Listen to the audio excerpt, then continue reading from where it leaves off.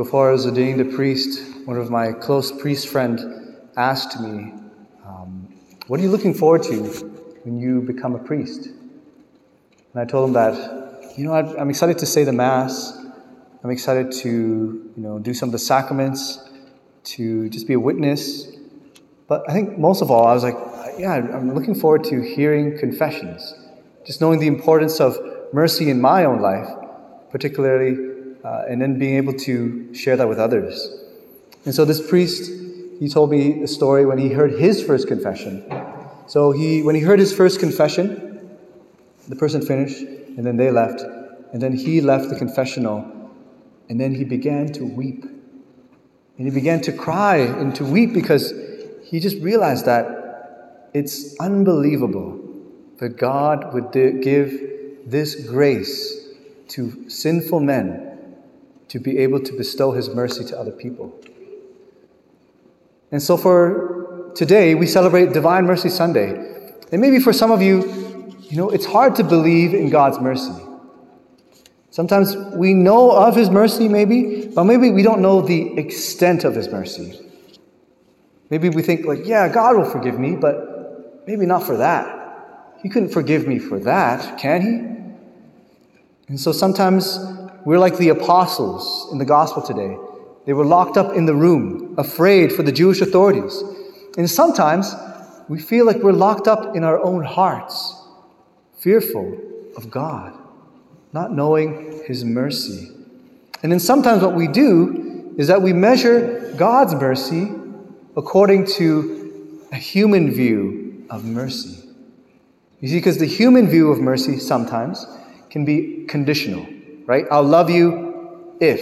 I'll love you until. But you see, for God's love, it's boundless. His mercy is boundless. As we hear in the psalm today, give thanks to the Lord, for He is good, for His steadfast love endures forever. And that's something to celebrate. And that's why I love hearing from St. Faustina. That's where the Divine Mercy image comes from. St. Faustina had an image of what Jesus was like, and so that's why she painted that image. And she also had visions from Jesus describing what His mercy was like. So He said to her, "Let the greatest sinners place their trust in my mercy.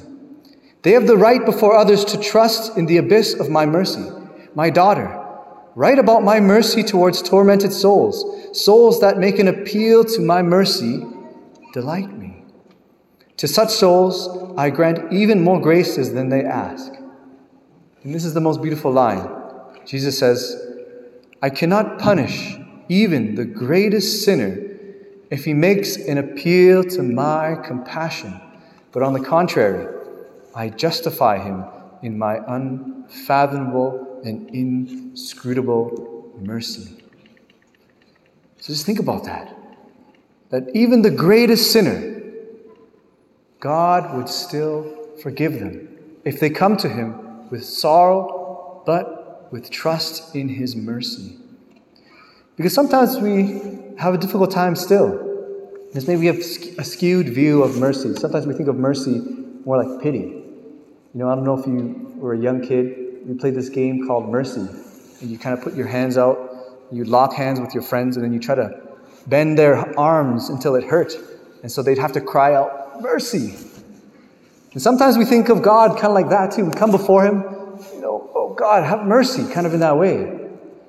But you see, mercy, according to St. John Paul II, he says that this: mercy is an indispensable dimension of love. He says, it is, as it were, love's second name. That's beautiful. Mercy is love's second name. Essentially, what mercy is a manifestation of love.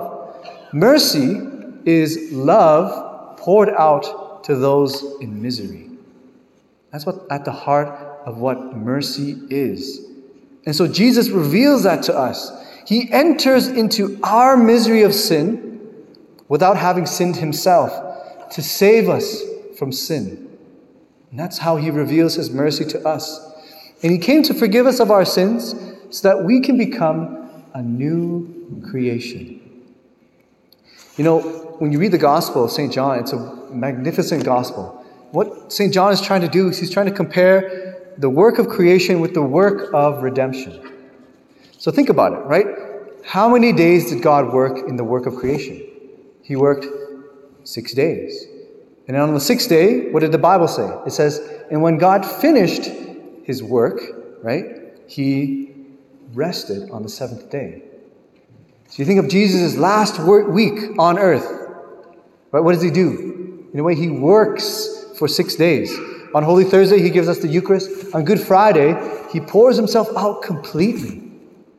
And then when Jesus is done his work, what does he say? He says, it is finished. And then what does he do on the 7th day? He rests. And then when Jesus rises again from the dead, right? What day does he rise again? On the 1st day, right? The day when creation began. And then where did this resurrection happen? It happened in a garden. Right? Do you remember a garden in the book of Genesis, right? And also you think of as well, what did Mary Magdalene mistaken Jesus for? She mistook him for a gardener. It's crazy, right? Because in a way, God is the first gardener. And so what the gospel is trying to tell us and to teach us is that God is making a new creation through the resurrection of Jesus Christ from the dead. And so today, when Jesus comes to see his apostles and disciples, what does he do? He says, peace be with you, and then he breathes on them. And when you think of the book of Genesis, when was the last time God breathed into someone? Right? When he created Adam out of the dust of the earth, he breathed the breath of life into him. And so in the same way, Jesus breathed the new breath of life into us by the power of the Holy Spirit. And this breath of life, we can receive that particularly through confession. Confession is where we receive that new breath, where we become a new creation. So that's why in confession sometimes I'll go, no, I don't do that. That's really weird. But what I will do is I'll put my hand up like this, right? And it's in a way calling down the Holy Spirit, because that Spirit is going to make you a new creation. You see, St. Margaret, she lived in the Middle Ages, and she longed for the affection of her father, but she couldn't receive it. So she turned to other men, and she fell into the arms of other men. And eventually she moved in with the Duke of Earl, and they were not married. And so one day this Duke of Earl, he was hunting, and he owed a lot of debts to many people. And so these people were searching for him in the forest. And when they found him, they killed him. And Margaret, she was at home. She was wondering what was going on. And so eventually she came out to try to find him. And then when she found him, 2 thoughts immediately came to her mind.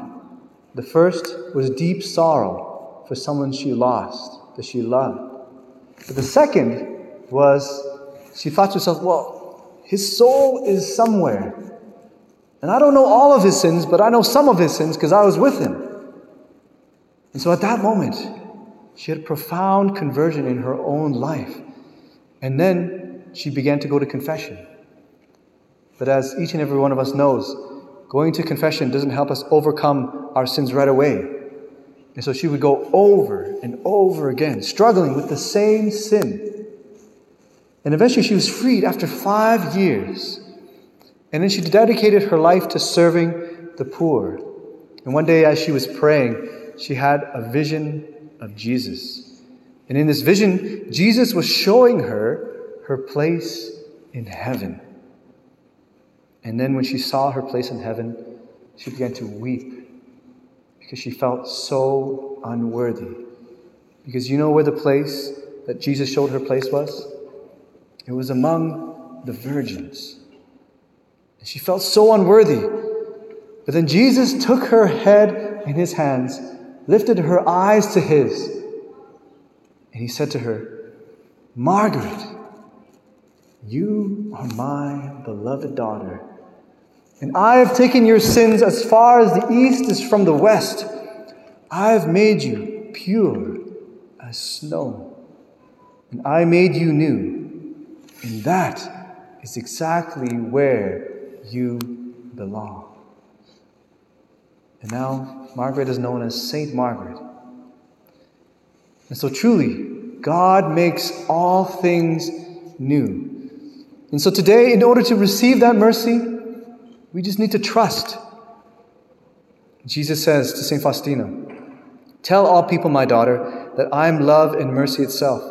When a soul approaches me with trust, I fill it with such an abundance of graces that it cannot contain them within itself, but radiates them to other souls."